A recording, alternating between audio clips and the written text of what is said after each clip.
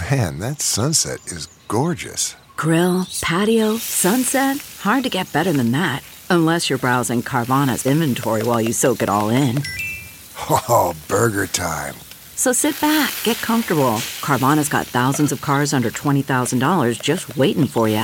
I could stay here forever. Carvana, where car buying meets comfort meets convenience. Download the app or visit Carvana.com today.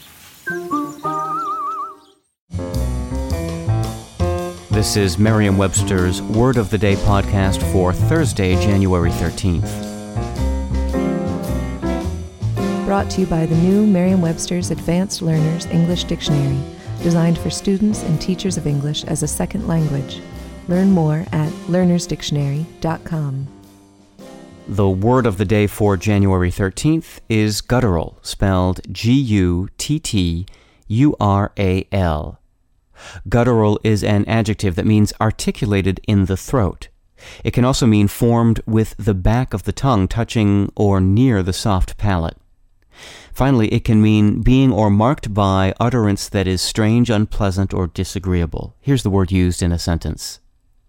The only response we could get from him was an inarticulate guttural grunt.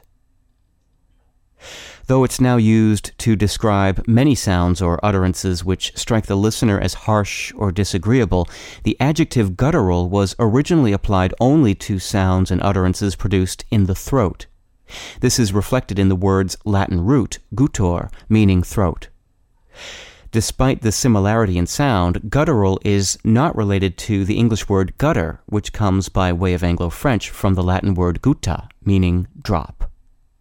With your word of the day, I'm Peter Sokolowski.